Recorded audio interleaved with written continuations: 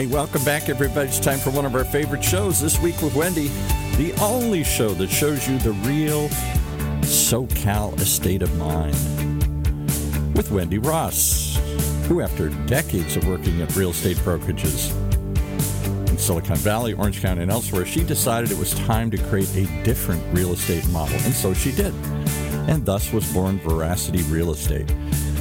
First company out there committed to bespoke client advocacy at all price levels. Yeah, that's something that doesn't happen very often in high-cost markets like Southern California. And through it all, she's built a company of data-driven real estate nerds, she'd say, but they're really investment advisors who seek truth and tell truth. And today they're going to share some truths. Wendy, tell us the truth. Hey, good morning, Paul. How are you? Okay.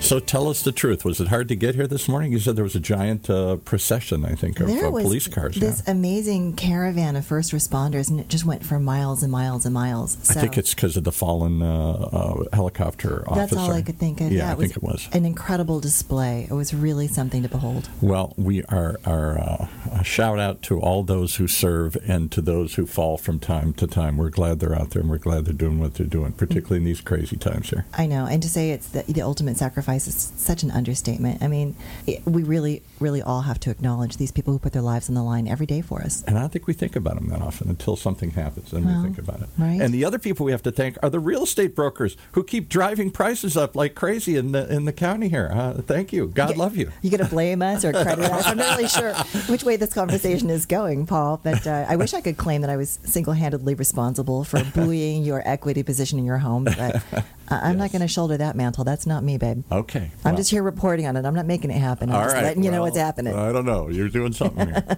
Who would you bring with you today? I brought Chef Ivan Calderón. So we're going to talk about wellness in all different parts of one's life. So I tackle the whole financial wellness and, the value of your home and your investments, but he's going to talk about other forms of wellness. And I hope you'll tackle what we were talking about off camera about how kitchens have become such an important part of homes today. It's where people hang out. They don't just cook there. They live there. It's like you knew we were going to bring him on. Color me crazy. All right, exactly. I mean, everyone who's listened now has figured out that I bring sort of a different bent to this, and I bring market analysis as well as analysis of your investment in different ways than you're going to normally expect to hear it and see it. And one of the ways I do this is by aligning with some of the best minds around, and that's making your home your best investment, and again, not just financially but also in other forms of wellness. So your home can increase your physical wellness and your environmental wellness, your emotional wellness. And to tell us more about all of this wellness related to your home, we've invited Chef Ivan Calderón. He's the founder of Taco Mesa, Taco Rosa, Tortilla Organica, and Cafe. And as chef in Orange County-based Taco Rosa, Taco Mesa, and Taco Mesa's Tortilleria Organica, Ivan's been setting a standard for Mexico City cuisine for nearly 3 decades in Orange County. I didn't realize he'd been here that long. He predates me. And his name has become synonymous with authenticity, sustainability, and quality, all of which are reflected in his brand's integrity from the ingredients he sources to the tradition he highlights throughout his menu and his restaurants. Chef Calderón's approach to healthy, authentic, and sustainable Mexican cuisine goes beyond the trendy words. His commitment to serving only locally sourced, GMO-free corn involves a nixtamalization process, and he's got to explain that to me because I don't even know what nixtamalization is. But it dates back as early as 1200 BC in the now southern Mexico region. So this process apparently takes hours, but for Chef Calderón, a worthwhile one, because it removes nearly all the aflatoxins from corn. So I was astounded to find that not only does he create these incredibly healthy tortillas for his own use in his own restaurants, now he has spread the word and he's sharing it, and other restaurateurs are buying these from him, which I think is a brilliant adaptation of going towards healthy and trying to make the community a better place by working together with his partners. So we're going to talk a lot more about him and his vision of how to bring health and wellness into your own home. But, of course, just for a few minutes beforehand, I'm going to talk about what happened this week in the market. So last week, we had 419 new active listings come on the market, which was up 12%, which is a brilliant step in the right direction. But again, like I said last week, we need 1,400 per week to come on the market. So we're a bit shy of the mark, but at least we're moving in the right direction. We had 578 housing units go into escrow. That was down 1% from the week before. And in my opinion, only because there was that many fewer to put into escrow. We would have put more into contract if we had more to put there. We sold 540 units last week in Orange County. That was up 14%. And that's fairly typical for the last week of any month. For some reason, people seem astounded that months end 12 times a year. And the last week of every month, every year, there's this surge of escrows closing. So we saw it again last week, and it was up 14%. That's fairly unimportant. We're going to take a look at things on an aggregate whole at the end of the month and at the end of the quarter, and then again at the end of the year. We had 6 days on market median in which to sell a home. And again, this time of year, that should be 45 days. So they're selling in a nanosecond. That was down 14% from the week before just because it went down from one day. It's crazy fast, people. If anybody is listening to these reports that Southland inventory is improving, there's more inventory and prices are going to soften, it's absolute crazy nonsense. It has no relevance whatsoever in Orange County. Our market is moving decidedly differently from LA, San Diego, and all other adjacent counties because we can see through data tracking they're moving here. They're leaving homes in other counties and they're gobbling up homes here. So our inventory is drastically reduced. Our median price did fall last week a little bit. It wobbled from $1,045,000 down to $1 million. And these wobbles up and down are going to happen. Again, let's take a look at this in more of a macro perspective at the end of the month, the end of the quarter. List price to sales price ratio, though, again, super, super strong. Our average, median sales price to list price was 5% above asking. So we're at 105% for the county. This tells you when homes are selling in 6 days, they're getting more than they're asking for them, that there's still incredible pent-up buyer demand. So it's not getting any better, people, and this is why I invite people to talk about anything other than real estate stats, because it just makes my head hurt. So enough of that. I'm going to segue from food for thought to food to fuel your wellness. And again, please meet my guest, Chef Ivan Calderón. An honor to be here, Wendy. Thank you so much, Wendy. Paul, appreciate you having me on your show. We just love having you in our universe. You know, we love having you here to talk not just about the obvious, being a restaurateur and creating food and making profit. We love having you here, and I mean, that's a real we. I love having you here because I know that what you're doing is important and that you really are personally invested in healthy and that your name has truly become synonymous with healthy and authentic. So can you tell us a bit about the first restaurant that you started, Taco Mesa? Well, thank you for asking. It was so important for me to bring about the wellness and the healthiness of our cuisine because in those days, 30 years back, the perception of Mexican cuisine was not such. Right. People thought of it as greasy and oily and not as good for you. And the contrary of it, I mean, yeah, of course, the Mexican food eater in California or in this country is limited to the experience of the food that's here, which in those days was mostly Southern food, fried food, burritos, taquitos, things that required a lot of oil. Not the case in our cuisine at all, you know. So it was sort of a calling for me to bring about the healthiness of our cuisine, fruits, the vegetables, the local sourced from the mercados locally, and that type of thing, and to bring about other flavors in our in the food that people weren't familiar with. So it was a great opportunity for me to bring about not only what people were familiar with, but bring people to another level of experience by introducing them to foods that perhaps they weren't familiar with. And is that what you mean by saying contemporary Mexican cuisine? I would think it's not necessarily contemporary, but it is a fusion of our ancestors infused with techniques that are modern. As an example, I mean, we've been cooking underground, steamed, slow cooked for centuries. See, and this is something that I only knew that Hawaiians did and other, Pacific Islanders, but I didn't realize that Mexican culture did that as well. Well, barbacoa, now, so it's there's, slow cooked. It's also it's really cool, really good. But also in learning from the techniques, modern techniques that we learned from the Europeans, the French, the Spaniards brought baking into our system and all those types of things. So the combination of ancient with modern and bringing it into an amazing array of new foods that we're creating. So it's just a wonderful place to be, I think. It seems like you were steeped. You yourself were raised and grew up in an environment that was so international and multicultural. Mexico City is one of the most vibrant multicultural cities on the planet. So how did growing up there influence your life's work? Well, I was very blessed, not rich, but blessed with love and blessed with a colorful culture because I was born right in the heart of Mexico City. blocks away from La Lagunilla, which was one of the biggest farmers market in the city, which, regularly I would go to the Lagunilla with my grandmother, with my mother, carrying the bags of fresh groceries sourced directly from the farmers that grew it. And just, and now I didn't realize how blessed I was by being surrounded with all this richness, not only from the culture that I grew up with, but I grew up with restaurateurs. I mean, I grew up with Greeks that owned restaurants in Mexico City. Did you really? So in that, it's like my uncle was famous because he had this place called Pepe's, which they were known for the best cabrito in the whole city. What's cabrito? So, cabrito is goat, baby goat.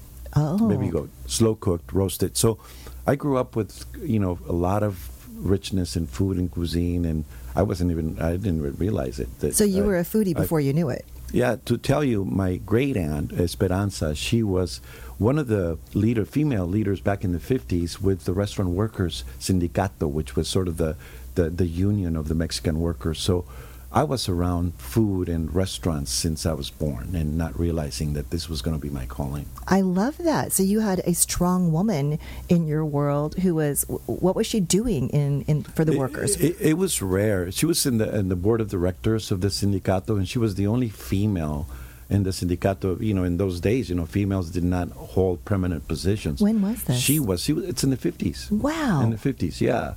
So it was really cool to be around that energy of strong female energy with cuisine, with food, with just, influence, community influence. I love that. And for those of you who haven't been there yet, you need to go.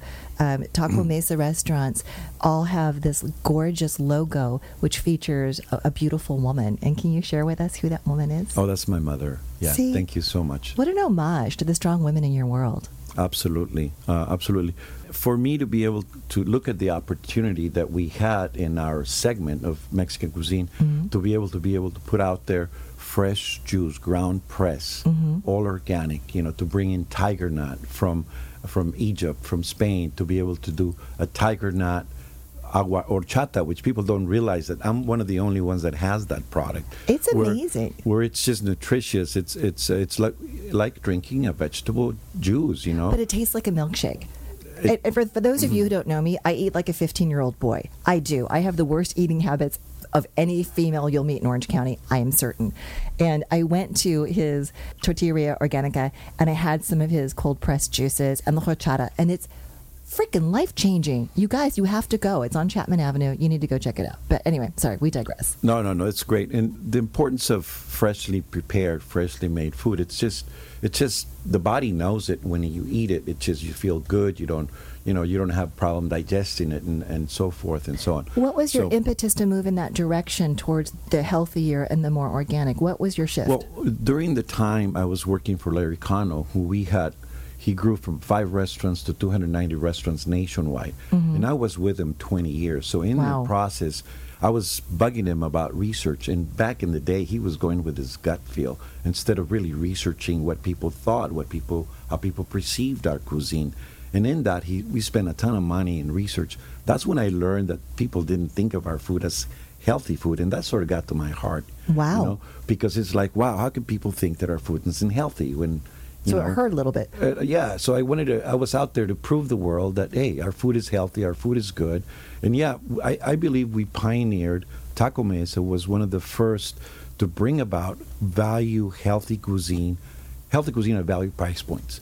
And food that was actually better prepared, better quality than you would find in a full-service restaurant on a casual setting. And this was 30 years ago. Now you'll have a ton of restaurants addressing that niche, which is value at casual, sort of a casual service style. Right. But it was sort of something that was needed in the marketplace. So you pioneered that space. It proven to be a success. Yeah, absolutely. I was one of the first. I don't think that there was a lot of people maybe doing it, little places in different areas of the country that were actually doing that. But for some reason, I just stepped into that market, and it just proved to be a success. Well, Taco Mesa on 19th and Costa Mesa is iconic. I mean, it's part of the fabric of that community now. And so many people, when I tell them that I know you and that I'm going to have you on the show, it's like I'm having a rock star. It's like Rod Stewart's on the show. It's crazy. Oh. So, no, you're a legend. So, Obviously, you have long been impassioned by and moved to make food healthy. Was there a time that you learned that food could be dangerous and that you wanted to avoid it? Or was that just all part of the evolution of embracing the beauty of whole, clean food? Well, wholeness and wellness has to do not only with nutrition, but it also has to do with detoxification, getting rid of your toxins. So the combination of both, the balance of both, is what really keeps the body moving, keeps the body healthy. I mean, if you don't get rid of your toxins, and you're not really, even if you're eating accumulated over time, builds chronic illness, brings cancer, all of those things. So it's a combination of both that I've learned, not just nutrition, but detoxification as well. Okay, and so based on that and what you've learned, can you share with us a few things that we should be stocking at home in our pantries for healthier living? Well, one of the things that I've done is to get rid of everything in my pantry and replenish it with wholesome grains, wholesome spices. So tabula rasa. Right, not get rid of processed, get rid of ingredients that don't have any nutritive value, and that I think it's important for me. You won't find much in my dry pantry other than grains and spices and those sorts of things, maybe some oils, some natural things of that. Where do you buy these? Where do you source them? I love buying in the farmers markets. I think I love supporting local farmers. Okay. I think they, at times, I buy on quality, and I think it's so important that if I buy something at the farmer's market that's recently harvested, the value of that product, it's just so far superior than if you buy it at any grocery store where the product may look good, but it's really old and it's half dead or if not mostly dead. Yeah. So back to the European model, go weekly to the market, buy fresh, smaller quantities, consume it. And buy local. Buy local. Source local. Source for your local sources. Where do we source things like flours and things that are unbleached and made more healthfully? Well, I go to a place called Grisentol in Pasadena to get all my grains, all my flours. So it's not bleached flour, it's actually freshly milled product. I carefully sourced all my ingredients so that I make sure I'm supporting the local growers, the local farmers, as opposed to buying from the market where it's been sitting there for a long, long time. Or in a warehouse for 6 months before it got to the market. Exactly. Or it's fascinating. And okay, so back to my kitchen, which is woefully underutilized.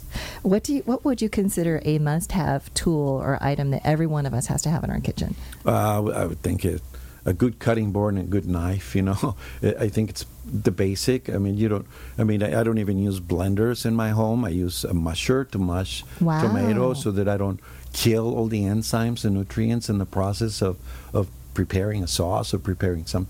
So it's really basic. That goes down to, for me, it's just have a good hard cutting board and really a sharp knife. I like the Japanese Miyabi knives. They're great. And are those the ones that have the different layers of metal, and so they look like they're almost like wood? They have grain in them? Yes. Yeah. They're absolutely beautiful. Do they hold the edge better? Absolutely, yes. Interesting. Spoken like a true chef. All right, I would probably cut a finger off if I had those in my kitchen. Absolutely. So, all right, so having said that, we need to have a good cutting board and good sharp knives. I've heard a lot of argument about you should use wood cutting boards, and I've heard people say no, you should use the synthetic cutting boards because they don't hold bacteria. Thoughts on that? I love a hardwood cutting board. I mean, you can sanitize it, you can clean it in a hardwood cutting board. Doesn't it's harder than steel, and it's soft at the same time. I'd go with a wooden cutting board. Of course, the health department prefers other materials, But for your restaurants, you're using synthetic materials per health code, or? Yes. Okay. Yeah. But at home, good hardwood. How do you sanitize hardwood cutting boards? Well, it's just temperature, water, a little bit of, just soap. Nice. And let it dry. Yeah. A lot of people have been saying that we are undervaluing the use of good old natural sunshine. Put the cutting board in the window and let the sun get to it. Well, it's another way of doing it, right? Right. He's not saying no, people, so I'm going to go with that. We've talked about, what you should have in your kitchen. And, of course, as you said, just start over with the pantry. Do a total reset. Get all the oldie moldies out of there. Source locally. Get some new, fresh basics in there. Is there anything that you think we all just need to be aware of? Just get rid of it in your kitchen and don't bring it back. Cans. processed foods. Wow. Yeah. Wow. Yeah. And just because the nutritional value is gone? It's not there. It's like you're eating something to fill you and not eating something to nourish you. Okay. You need to do that cookbook you were talking about. Because people like me, I'm like, I have no idea how to make a pasta sauce or a base or anything. So I would need you to come to my house and say, use this instead. Well, it's really simple to make a tomato sauce. I mean, come on, if we buy canned tomato, it's like, wow, something so simple to make. And, where you're looking at nourishment versus simplicity, Mm-hmm. Mm-hmm. Well, the older we get, the more aware we become of the importance of a simple, healthy, nourishing meal. So can you describe something quickly for somebody like me who is like a 15-year-old boy in the kitchen that I could make easily for myself that would be healthy? Well, good food is slow cooked. It takes time. You have to really take your time to cook and plan and have something ready that you can put it together quickly, which is assemble it quickly. I mean, things that are quick to prepare, salads with grains and fruits and vegetables, I mean, that's quick and simple and so forth. Mm-hmm. But if you want to have something really tasty, you got to prepare it in advance. You got to do it slow. Yeah, maybe you hold it for a day or two, and then when you're ready to have it, you put it together, which will be phenomenal, which is really the way to go. You want to have some things that you prepare in advance and you hold, and then you put it together when you need them. But that's how I would go about it. And that's fascinating because you've talked about that a little bit, and I didn't realize that was such a big deal when it comes to healthy eating, that you don't want to cook things too hot or too fast. Is that what you're saying? Is that why cooking it slow is important? Well, for example, let me tell you a ceviche. Most people will cook a ceviche with lime and citruses, and we cook it over a 6-hour period and then bring it about. Real good ceviche, you want to do first, you squeeze your lime juice, your orange juice, you let it rest with herbs and spices over 24 hours or 36 hours. Really? Before you use that juice that's already been flavored with all this with all these herbs and spices, then you cook your ceviche for an additional 4 or 5 hours to bring it to its to bring that flavor up. That is fascinating. That, you could say, so that takes days, You want to have a good slow-cooked barbacoa. I mean, come on, It takes 10 hours at a low temperature, sear, to cook it. So good cuisine is you're going to take your time and you're going to do it great cooks usually cook in advance, cook days in advance. They plan, they cook in advance for the week. You're going to make this. Sometimes you soak your rice overnight, or your beans. So it's not something that you can rather do quick. You just got to do it with planning. You can put it together quick, but you got to do a little planning. You got to plan ahead. Yeah. And I'm going to throw a curveball here at you. I've been going on and on waxing poetic about Taco Mesa, Taco Rosa. Taco Rosa is the fine dining, the eat-in restaurant where you have the full experience. And by the way, I had the ceviche last week, and it was to die for. It was really, really good. And now I understand it's because you did the advanced prep and you got the herbs into the citrus, and it made a massive amount of difference. And of course, Taco Mesa is your fast food. Is there something else coming around the bend you can share with us? Oh, yes, absolutely. Well, we have the concept that I've been longing for, which is Taco Mesita. Will be born in the city of Tustin, Old Town Tustin, and it's going to be served within 4 minutes, but slow cooked, as I've mentioned. That's what made me think of it. Over a period of time. I'm going to do rotisserie chicken, wood infused, with some aromas that have been in this equipment. That's the Southern Pride rotisserie, the rotisseries. I'm also going to do mesquite skirt steak, cooked on mesquite. I'm also going to do beer battered fried wild cut halibut, and in that I'm going to present it with freshly rolled tortillas, which I have this hand equipment that you will roll the dough and the tortillas into the griddle fresh, just like if you were eating fresh baked bread with every sandwich or with every burger. So it'll be a taco or a burrito done with fresh tortillas, freshly baked, freshly grilled, and with amazing product that's being cooked slowly and tender, and it is served within 4 minutes. The menu will be limited. The ingredients will be best ingredients. I mean, I'm going to put the best of what we do. I don't use rotisseries right now in my kitchen. I'm going to use a great rotisserie. So I'm so excited. I'm going to put this product, and it's going to be presented great, and the design's going to be phenomenal. I have enjoyed. It'll be in Old Town Tustin, El Camino Real. coming up. Likely in June, July, we'll be open for business. Fantastic. I cannot wait, because that appeals to the neurotic go-getter in me. It's like, I have 4 minutes. Let me get something, and I'll know that it's healthy and it has been slow cooked and it's good for me.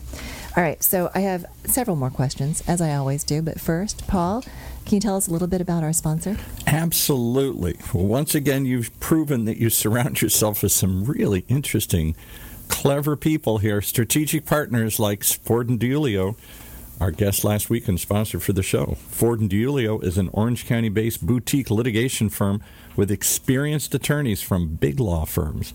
Partners have founded the Ford and DiIulio, did so on the concept of aligned interest, where their success is related to the value and results they achieve for you. How about that?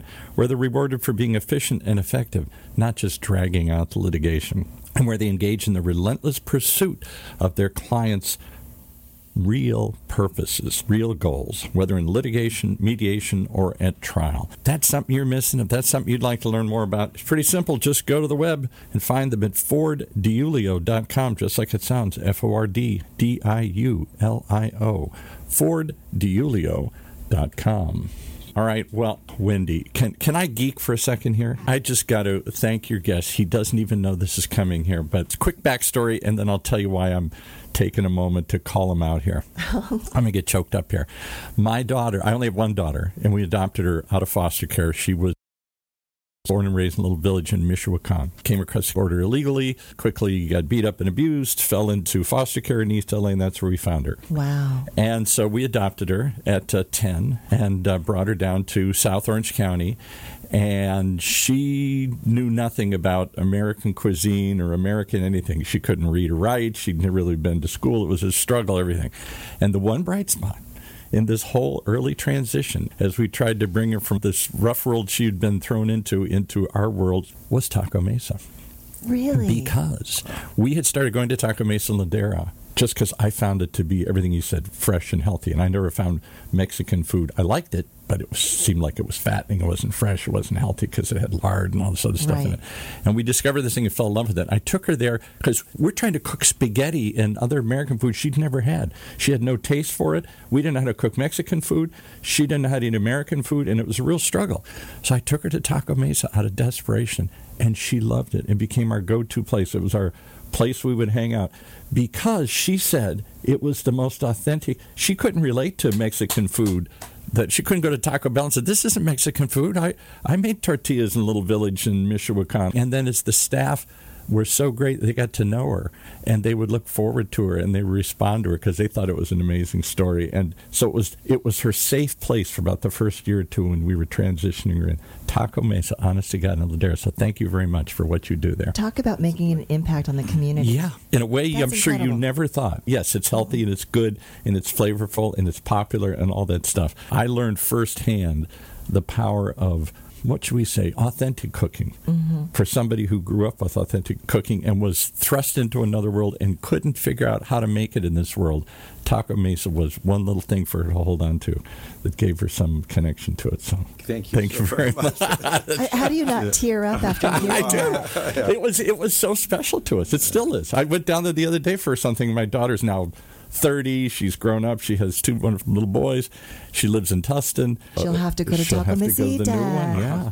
Yes. And I called her up the other day. Literally, I didn't know he was coming on. About a week ago, I was down there, and I just called her up and said, guess where I'm at? I'm at Taco Mesa. And she got all choked up. I'm like, oh, I love Taco Mesa. Well, you will be my guest at the pre-open of Taco Mesita for sure. She would really appreciate it, I'm telling you, because it was an anchor in an unsure world for her. It really was. That is absolutely beautiful. I can't thank you enough for sharing the story. Proved to me the authenticity of what he's doing, because she couldn't relate to Mexican food. It had all been Americanized, and she said that's not the way it tastes in real villages.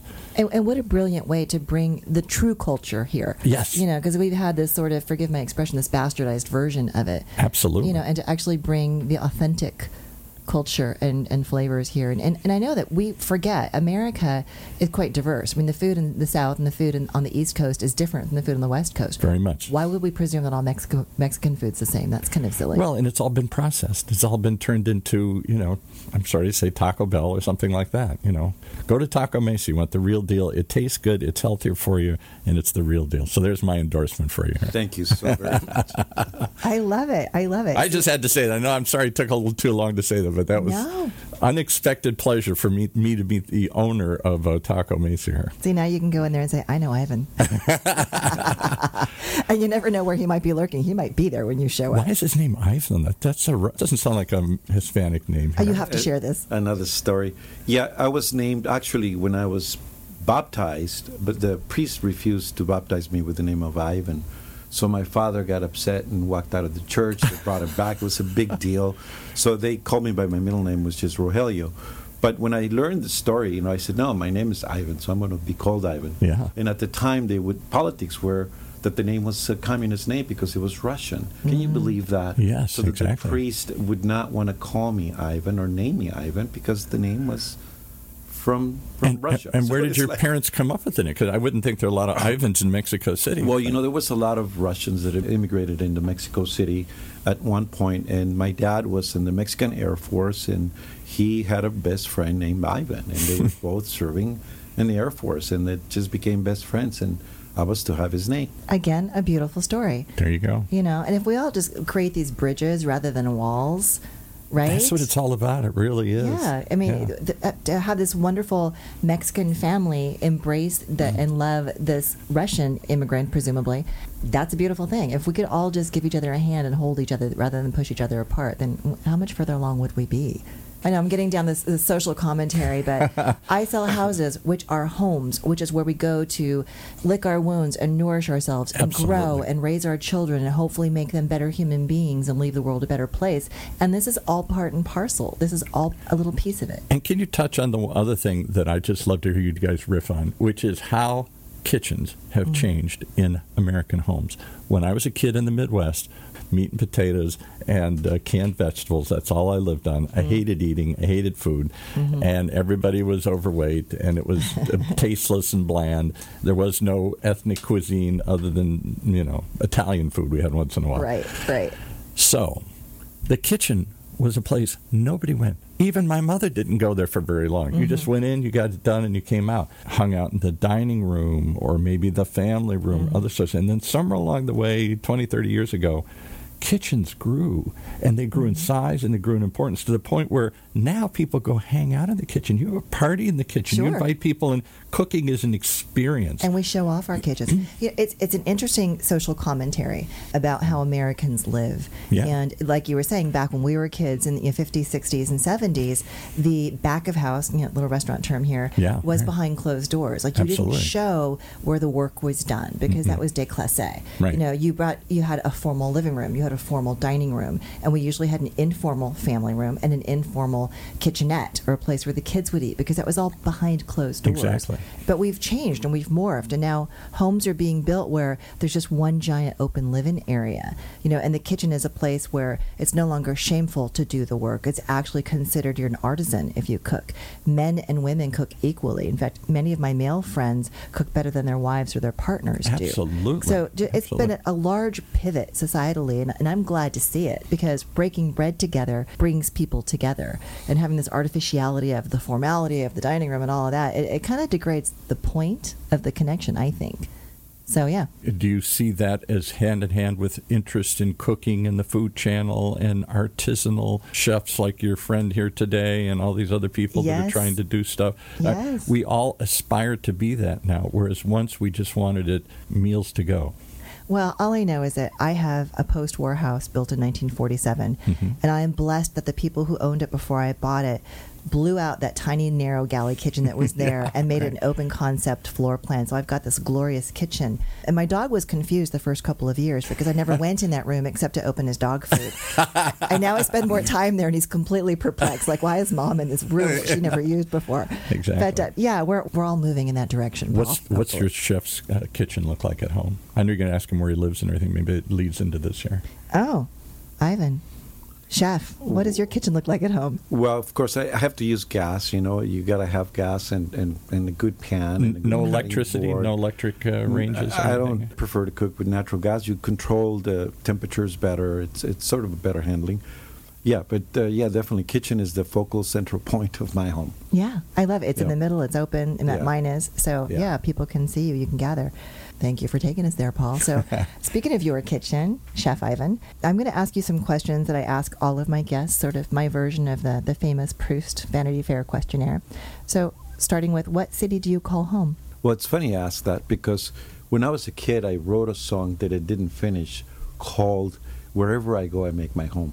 So that was the premise of this song that I was writing. Nice. But if I was to call any particular area home, I live in Laguna, but Costa Mesa is really close to my heart Oh. because it was my first restaurant that I owned. And I became really close to that community, and we're very involved with the folks in Costa Mesa. So I would say Costa Mesa is my home. That's where your heart is. That's Yeah. beautiful. Okay, and since this is a show about real estate, tell us a little bit more about what you love about Costa Mesa. I mean, I know a bit about you, but our listeners don't know about how deeply embedded you were in that community. Well, I like the diversity of Costa Mesa because you have every type of personality, every cultural influence in Costa Mesa.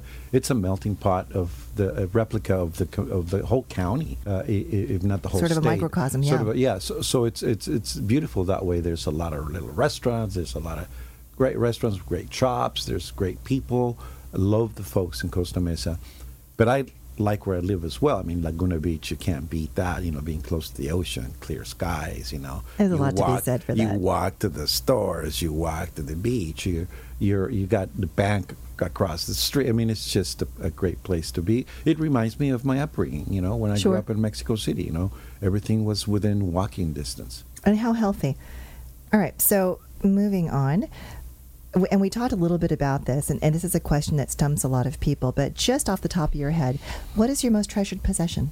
Gosh, you know, I'm not a type of person that values to possess something because you have something and something else comes up the next day, or bigger car or a bigger model or whatever it is. But I would have to say my guitar. I mean, if I was to live with something, I would take my Takamine Japanese guitar with me, which is an acoustic guitar with amplified sound. So I would think that it would be my guitar. I think that's fantastic. So if there was a fire, that's what you would grab. Yes. Oh, Yeah. that's lovely. We'll have to get into your music on another show. After you write that cookbook for me, please. What do you consider, of all the things you've done, what do you consider your greatest achievement to date? I would call it more of a blessing. I think that I've been blessed with beautiful family, beautiful children, very accomplished. You know, I have 4 great children, Melissa, Christian, Nicholas, Valentino, who are just amazing, you know, all graduates from college. I'm just blessed with my children. I think I could, there's nothing that I value more than that. I delighted in learning how you have obviously raised confident, brave children, because they're scattered to the 4 winds. They're all over the world, aren't they? Yes, they are. That's beautiful. So they're not afraid to go and embark on their own adventures, and there's a lot to be said for that. Yes, and I'm very proud of them. All right, so I don't know if you have one. Many people do, some don't. Do you have a personal motto, and if so, what is it? One of the things I really always want to is to love, to understand, to forgive in the same way I want to be loved, understood, and forgiven. I mean, just in a short sense, you know, just do and give what you want back. And I think that in the same way in all aspects of life, and I can go on and on about all the things that can relate to that. But if you I wake up in the morning wanting to give, wanting to be grateful, wanting to, you know, create, and I want, you know, and I just want to give, and it's basically what I want to get back. That is so moving and so important, because I think sometimes we do get a bit carried away with ourselves. So it's beautiful that you anchor yourself that way daily. Having said all of this, and you know that I know where all your restaurants are, and I shamelessly stalk you there, how can our listeners get in touch with you? And of course, please share with us some information about Restaurant Week. It's coming up, right? Absolutely. Well, my email is ivan@tacomesa.com, so anybody wants to personally email me, that's my email, where I could be available at any time. But Restaurant Week, now we're on it this time. I mean, every restaurateur, a lot of restaurants, local restaurants, right now are celebrating Restaurant Week, which means you're going to go out to your favorite restaurant. You're going to get the best value that you could get in a 3-course, either luncheon or dinner. So all of us are putting our best guns out there, and we're packaging it in a way where you can get a great deal. So why not go and support your local restaurants this week? It's an important week for you to go out. Don't cook at home. Go out and visit your very support favorite the local restaurants, right? Support your community. Be out there because you are going to get value. You are going to get the best that we make because we're all putting our best front in terms of our 3-course package, either luncheon or dinner. And there's a lot of different price points, so you can go to the places that you could afford or that you love, that you want to be at. So if our listeners want to know what you're offering, how do they find out? Do they go to your website to see what you're doing? They go to the Orange County Restaurant Week website. Got it. And then they'll have all the menus for all the restaurants out there. Perfect. Where they could choose their best 3-course meal. And it's different for lunch and dinner and different price points. So check it out. It's a great time to go out and dine. I love it. All right, people, get out there and enjoy Restaurant Week and support local. So that's going to wrap it for today. I'd love for you to join us next week when we're going to have, me. It's going to be me. I'll be in the hot seat being interviewed by my publicist, Kara Stewart, with Alta Lunas Media. So stay tuned for more of me next week. And until then,